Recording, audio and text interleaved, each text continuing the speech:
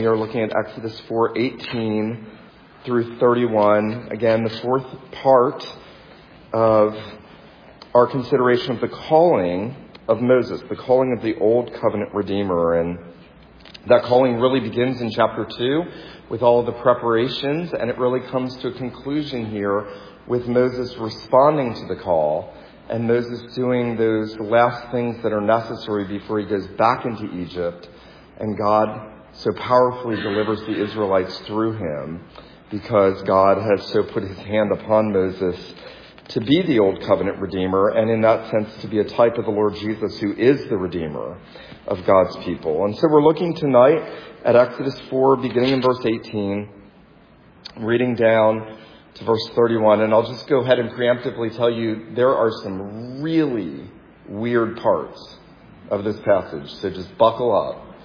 Because this is the kind of passage that reminds you the Old Testament has some really strange stuff in it. So we are looking here at verse 18. Now we read, Moses went back to Jethro, his father-in-law, and said to him, "Please let me go back to my brothers in Egypt to see whether they are still alive." And Jethro said to Moses, "Go in peace." And the Lord said to Moses in Midian, "Go back to Egypt, for all the men who were seeking your life are dead." So Moses took his wife and his sons and had them ride on a donkey and went back into the land of Egypt. And Moses took the staff of God in his hand. And the Lord said to Moses, "When you go back to Egypt, see that you do before Pharaoh all the miracles that I have put in your power. But I will harden his heart so that he will not let the people go. Then you shall say to Pharaoh, 'Thus says the Lord, Israel is my firstborn son. And I say to you, let my son go, that he may serve me. If you refuse to let him go, behold, I will kill your firstborn son.' At a lodging place on the way, the Lord met him and sought to put him to death. Then Zipporah took a flint and cut off her son's foreskin and touched Moses' feet with it and said, 'Surely you are a bridegroom of blood to me.' So he let him alone. It was then that she said, 'A bridegroom of blood,' because of the circumcision. The Lord said to Aaron, 'Go into the wilderness to meet Moses.' So he went and met him at the mountain of God and kissed him. And Moses told Aaron all the words of the Lord with which he had sent him to speak and all the signs that he had commanded him to do. Then Moses and Aaron went and gathered together all the elders of the people of Israel. Aaron spoke all the words that the Lord had spoken to Moses and did the signs in the sight of the people, and the people believed. And when they heard that the Lord had visited the people of Israel, and that he had seen their affliction, they bowed their heads and worshipped. The grass withers, the flower fades, but the word of God endures forever. Well, it is interesting in church history, and I was just speaking with a fellow PCA minister about this the other day. In church history, many of our heroes were extreme men for the worse. George Whitefield at one point said that he could only dream of what ministry would have been like without his wife. That's not a good thing. And extreme men are often celebrated. A number of years ago, there was a movement in the church that encouraged people to live radical lives, radical church, radical Christianity. And there was then a pushback to that oftentimes the most radical Christian life and the most radical ministry is a very ordinary ministry, being faithful in the little things and the small things. Now, I mention that to you because here in Exodus chapter 4, as Moses is now finally responding to God's call, and he is finally going to obey the Lord, because remember, Moses to this point has raised 5 objections, and his last one was like, send somebody else. And God said, no, I'm sending you. And he gave him the rod, and he gave him the 3 signs, and he said, you're going to go, Aaron's going to speak for you, no more objections. And Moses has finally come to a place where he is ready to be used by God and to respond to the call of God. But first, he has to go do some very ordinary things that don't seem very impressive at all, and yet are extremely important in understanding how we ought to respond to God's call in our lives when he calls us into certain ministries. Now, We are going to see tonight three things here in Moses' response to God's call. We're going to see his departure from Midian in verses 18 through 23. We're going to see his near-death experience in verses 24 through 26. And we're going to see his arrival in Egypt in verses 27 to 31. But what I want us to notice here is as Moses is now preparing to obey the call of God, notice the first thing he does in verse 18. Moses went back to Jethro, his father-in-law, and said to him, "Please let me go back to my brothers in Egypt to see whether they are still alive." Now, there are a number of things happening here. Remember, Moses has been in Midian for 40 years. He's been tending his father-in-law's sheep.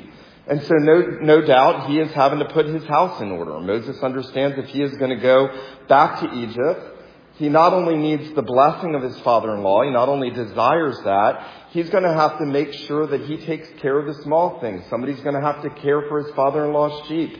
He's going to have to make sure that all the arrangements are taken care of.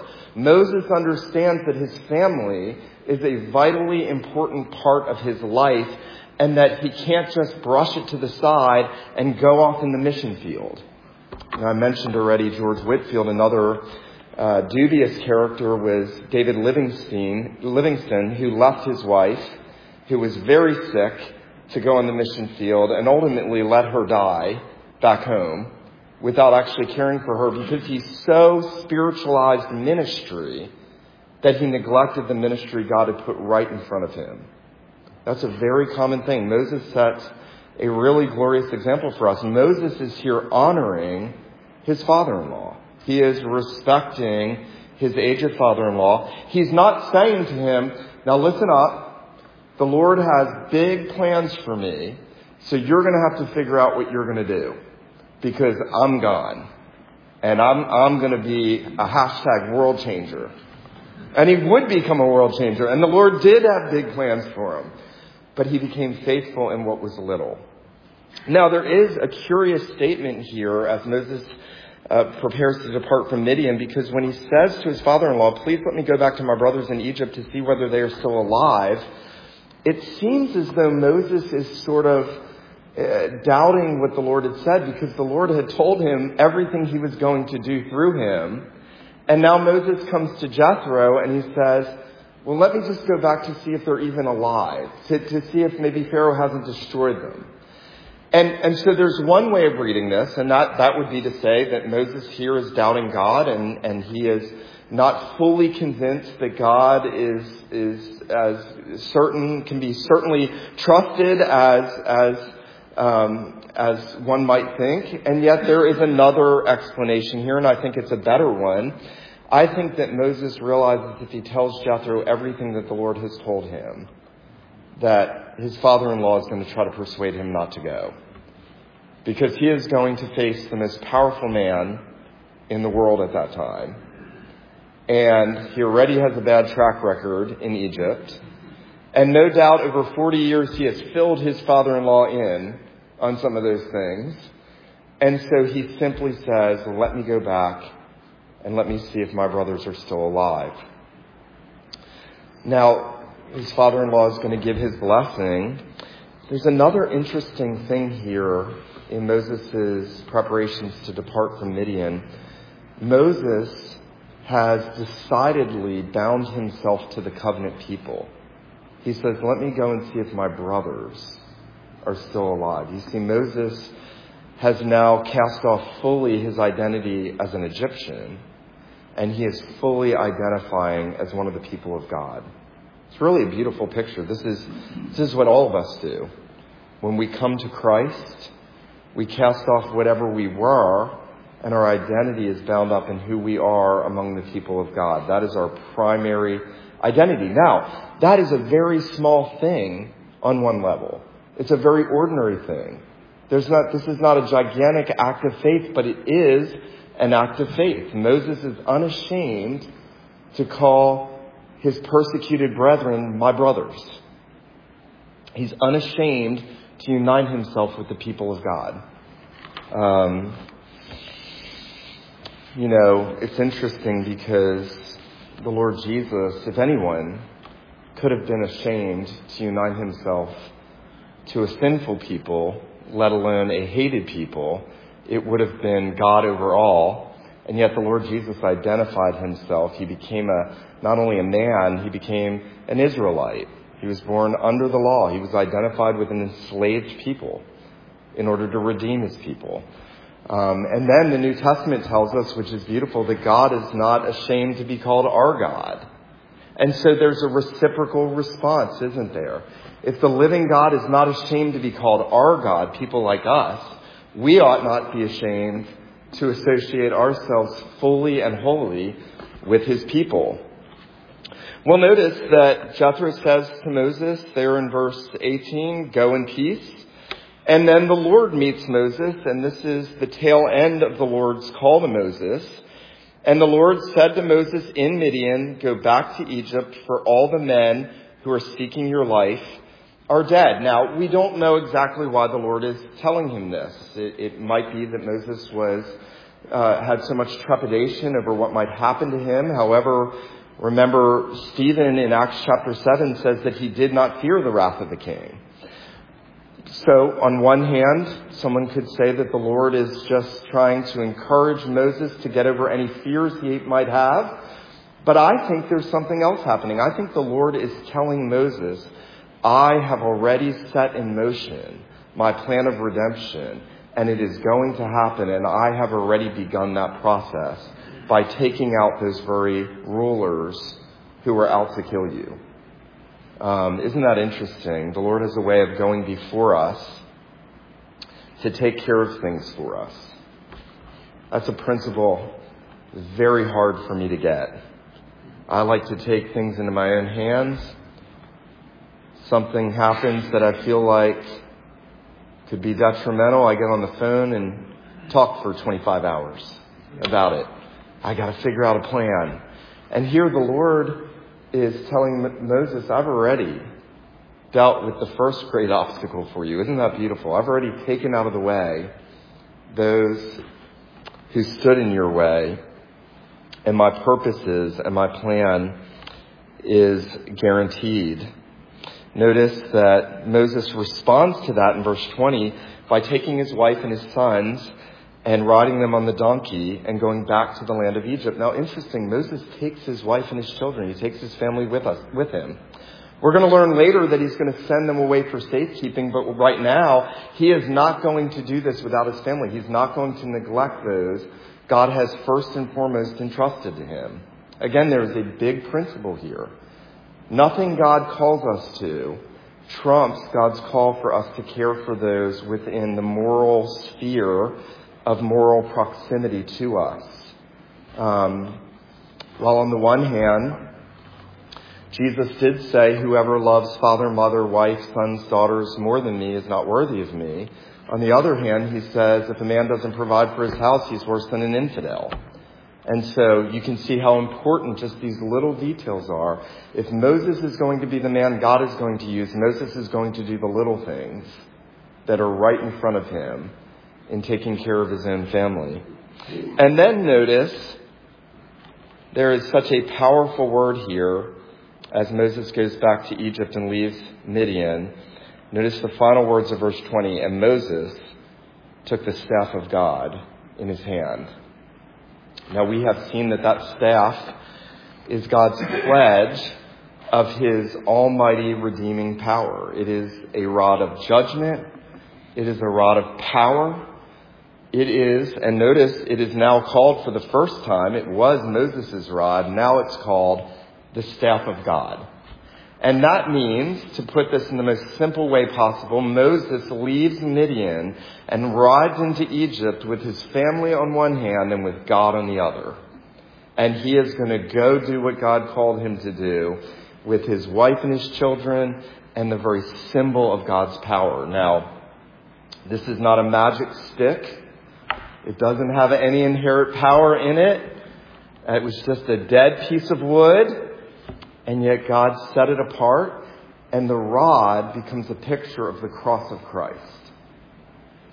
Now, this is not illegitimate spiritualizing. The rod of God's judgment is a picture of the cross on which Christ hangs because the cross is the place of the power of God.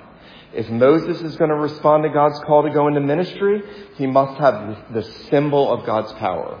And if we are called to respond, if we are going to respond to God's call to minister in whatever capacity, we need the symbol of God's power, and that is the message of Jesus Christ crucified and risen. That is where all the power is. You know, you think about how many churches in this country spend the better part of their time trying to figure out how to gimmick or program people into churches. And God has said, I have given you something in which I invested all of my power. And if you will preach Jesus Christ crucified, it will produce more power in the lives of people and more effective ministry than the greatest music program, the greatest entertainment, the greatest gathering, the greatest outreach, the greatest smoke machine you could ever come up with. Because the message of the cross is the very power of God unto salvation for everyone who believes. Moses is taking the symbol of God's power in his hand as he rides out of Midian and heads back to Egypt. We'll notice that the Lord is not done communicating to Moses. And now the Lord says, when you go back, here's what I want you to do. I want you to do all the miracles I've shown you. But listen to this. He says, I have hardened Pharaoh's heart so that he will not listen to you. Now, this is fascinating. God has said to Moses, I'm going to use you to redeem my people. I'm going to enable you to do all kinds of powerful and miraculous things. Nothing's going to happen to you. I've taken away everybody that opposed you. I'm going to be with you. You don't think you can speak well? Fine, I'll bring Aaron for you. I mean, the Lord has done everything. And then he said, but when you go in and you do all this, Pharaoh's not going to believe you. I mean, if you're Moses, that's not a very motivating message from the Lord. Think about this. God said to Isaiah the prophet, here's the message I'm going to give you, and you're going to tell the people. Keep on seeing and don't see. Keep on hearing and don't hear. Make the hearts of these people dull. Shut their eyes. That's a hard message. You're going to be a famous prophet, and people will not listen to you because I am hardening their hearts. Phil Ryken says this. God tells Moses to perform the same marvels for Pharaoh, not so that he will let God's people go, but for exactly the opposite reason. Rather than making a believer out of Pharaoh, the signs would harden him in his unbelief. In his stubbornness, he would refuse to let God's people go. The miracles of Jesus Christ had much the same effect. Think of that. The miracles of Jesus had much the same effect. That's amazing. According to God's sovereign will, some believed and were saved, while others doubted and were condemned. That's a sobering word. No amount of miraculous signs is necessarily going to lead people to believe in the Lord Jesus. There was a famous debate many decades ago between a famous atheist and a Christian theologian. And the atheist essentially said to this theologian, if I could just see a miraculous sign right now, I would believe. And the theologian said, no, you wouldn't. In fact, if this podium levitated right now in front of me, you wouldn't believe. You would still harden your heart. You would still resist everything God has done and said. And Pharaoh becomes a warning, doesn't he? And yet, there's an encouragement. God is still sovereign over all that. The Lord is telling Moses, even in that, at the end of the day, this is my ministry. This is not your ministry. Remember, God can use a dead stick. He can use me. It's his ministry. It's not my ministry. And so he is even teaching that to Moses. And then notice the Lord says that you shall say to Pharaoh, Israel is my firstborn son. I say to you, let my son go that he may serve you. But if you refuse to let him go, behold, I will kill your firstborn son. Now, the doctrine of adoption in Scripture appears first here, where God is calling the Old Covenant people my son, my firstborn. But we know that ultimately what lay behind that is the eternal sonship of Jesus. And what God is ultimately intimating here when he calls Israel my firstborn son is that Israel is going to be the son that he has set apart for himself to redeem. But ultimately there's going to be one among the Israelites who is the everlasting son, who is the firstborn over all creation, who is the uncreated son, in whom we receive the adoption as sons and daughters. Ultimately, by the way, theologians have pointed out that when the Lord says, Israel is my firstborn son, and we know ultimately that Christ is the firstborn son, that this verse is proving that Jesus is the true Israel of God. That everything God is doing here is ultimately prefiguring what Jesus is going to do. Ryken again says that the New Testament presents Jesus Christ as God's perfect son, the one who served his Father with absolute devotion. Jesus was everything God ever wanted in a son, on one level accomplishing what Israel was supposed to accomplish. The gospel makes this connection explicitly by describing the life of Christ as a new exodus. Not long after he was born, Jesus was sent down into Egypt, where he remained until the death of Herod. His subsequent return to Israel reminded Matthew of the Old Testament promise, out of Egypt I called my son, Habakkuk, Hosea 11:1. It was Matthew's way of saying that Jesus is the true Israel, God's firstborn son. This was confirmed when Jesus was baptized and the Father said, "This is my son, whom I love." The promise of sonship was fulfilled in Jesus Christ. Now, why is that so important that we get that?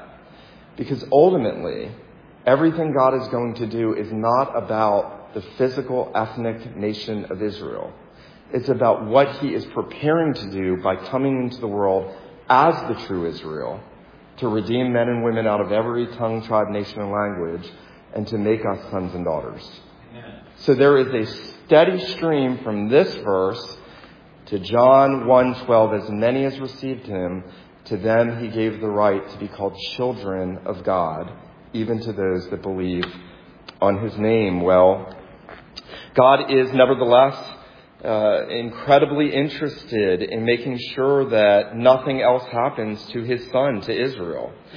And notice there he says to Moses to go back to Pharaoh and to say, if you refuse to let him go, behold, I'm going to kill your firstborn son. And now you'll remember this and listen carefully.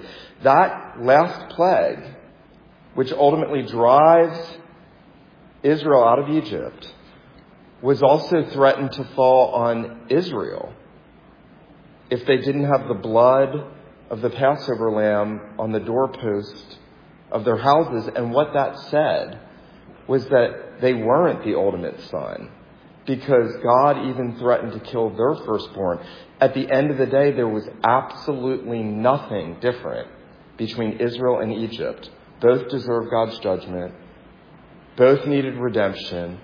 The only difference lay in the fact that God had set Israel apart for a special purpose for this time in redemptive history. Well, I want us to consider very briefly Moses' near-death experience. I told you how weird this gets. You almost wonder whether there was a transitional sentence left out, because Moses is going, God has equipped him, he is responding, he's doing everything right. He is taking very ordinary, faithful measures to do the little things and to make sure he leaves well. And then notice this, at a lodging place on the way, the Lord met him, presumably Moses, and sought to put him to death. And you're like, what? Doesn't even make sense. I remember as a new Christian reading this like, what in the world is going on? But we very quickly learn it's because Moses has not circumcised his son, his firstborn son. Now, why would the Lord go from saying, nothing's going to hurt you, you're going to have this successful ministry, delivering my people, even when Moses argued with the Lord 5 times, objected, the Lord was gracious to him in his responses. And now, the Lord wants to kill him. And his wrath is burning hot against Moses because he hasn't circumcised his son. Well, I think a very simple explanation is that circumcision was the sign of the gospel in the Old Testament. And it was also the mark that set apart God's people as the covenant people. And if someone didn't receive the sign of circumcision, God says they were to be cut off. They were not part of the covenant people. And so there is a very special sense in which Moses, if he is going to be the deliverer of God's people, and yet he is unwilling to fully have his family identify with God's people, how in the world could he be the deliverer of the covenant people to whom God gave the covenant sign when he gave it to Abraham, when he has again given it and reiterated it in the law, and yet here is Moses unwilling to give that sign to his son. Now, we don't know why Moses refused to do this. I tend to think that his wife didn't like the idea, and so she was objecting to the idea, and so he had given in to her rather than doing what God had commanded his people and he knew he should have done. What's interesting, whatever explanation we take, she is the one that takes the flint. That's actually led some people to say he was the one that was refusing it and she was willing to. But whatever the case, she took the flint. She cut off her son's foreskin. She threw it at Moses' feet, or that could be a euphemism. And she said, "Surely you are a bridegroom of blood to me." So she left him alone. She said, a bridegroom of blood because of the circumcision. Now, here's what's interesting. In everything that happens right here, God is teaching Moses the importance and the centrality of the gospel. Here's a picture. Moses is for a moment under the wrath of God. Moses has rejected a sign that points to the shedding of Jesus' blood on the cross. Moses has refused a sign that says that he needs his heart cleansed and his children need their hearts cleansed by a bloody judgment. He has in that sense rejected the gospel. He's under the wrath of God, and the only remedy is bloodshed. And the second the blood is shed, the wrath is removed. Isn't that interesting? God is teaching Moses more about the gospel in the act of Moses needing to obey the Lord in giving the covenant sign to his family. Now, I want to read this to you. Phil Ryken says this: God was giving his prophet first-hand experience of salvation. First, God showed Moses the wages of sin by placing him under divine wrath. Then his deadly wrath was turned away or propitiated by the blood of circumcision. Blood is mentioned specifically because in order to be delivered from death, Moses had to be touched by the blood of a sacrifice and thereby be identified with it. Isn't that interesting? God is teaching Moses, without the shedding of blood, there is no remission of sins.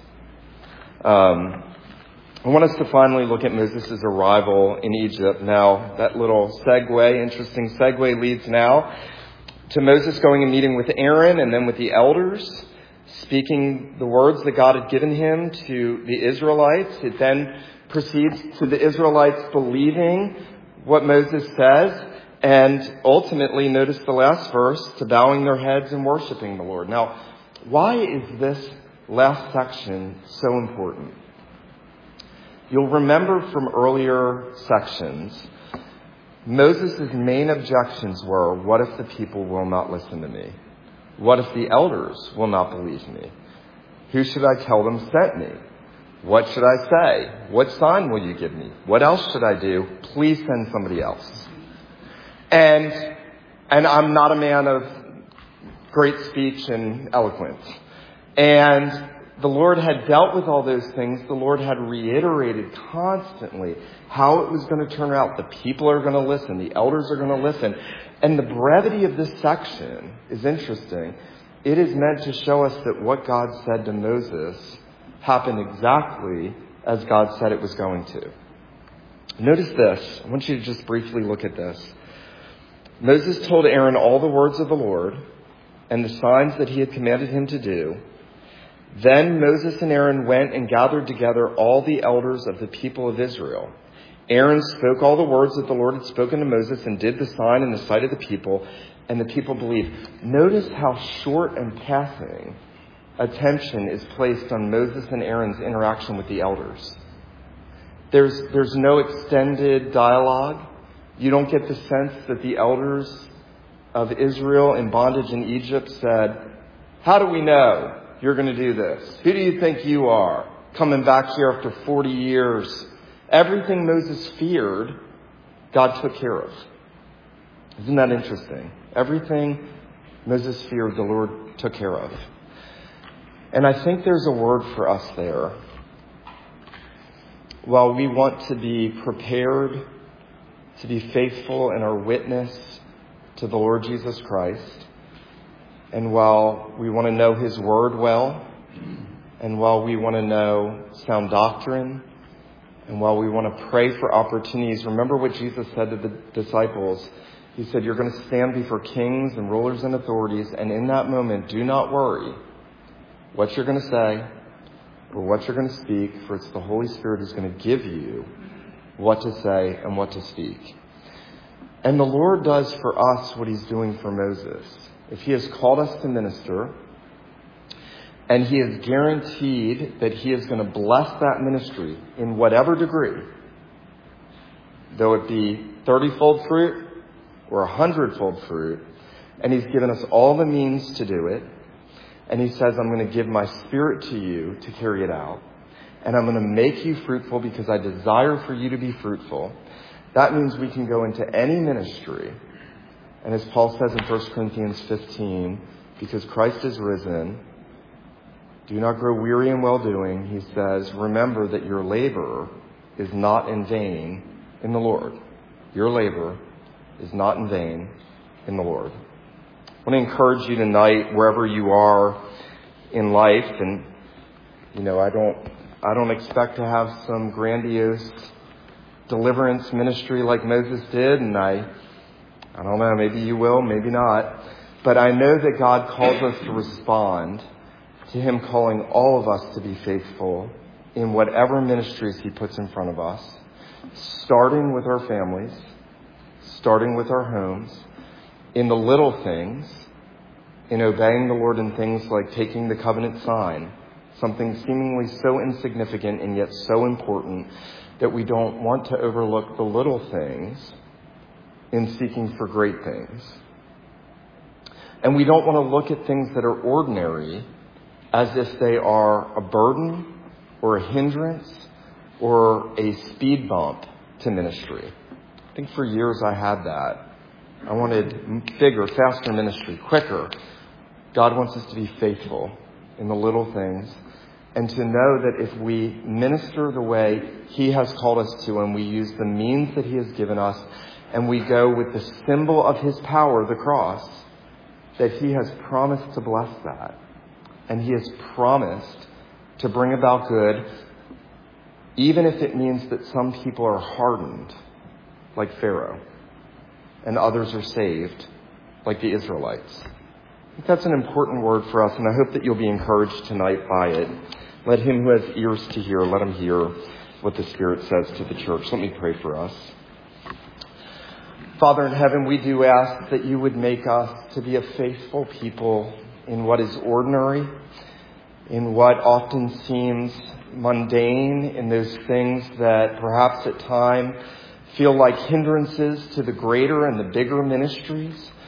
Father in heaven, would you make us a people who obey you in seeking to be faithful in what is the least, so that we can also be faithful in what is greater. Our God, we thank you and praise you that you have given us your word, that you have given us the gospel, that you have given us the adoption as sons and daughters, that you have made us to understand our need for the atoning blood of Christ. And so we pray, our God, that you would put your hand upon us, that you would make us a people who respond to the ministries that you call us to and put in front of us, and that you would make us a faithful people, trusting you that this is your ministry and that you would accomplish your purposes through us for your glory. We pray these things in Jesus' name. Amen.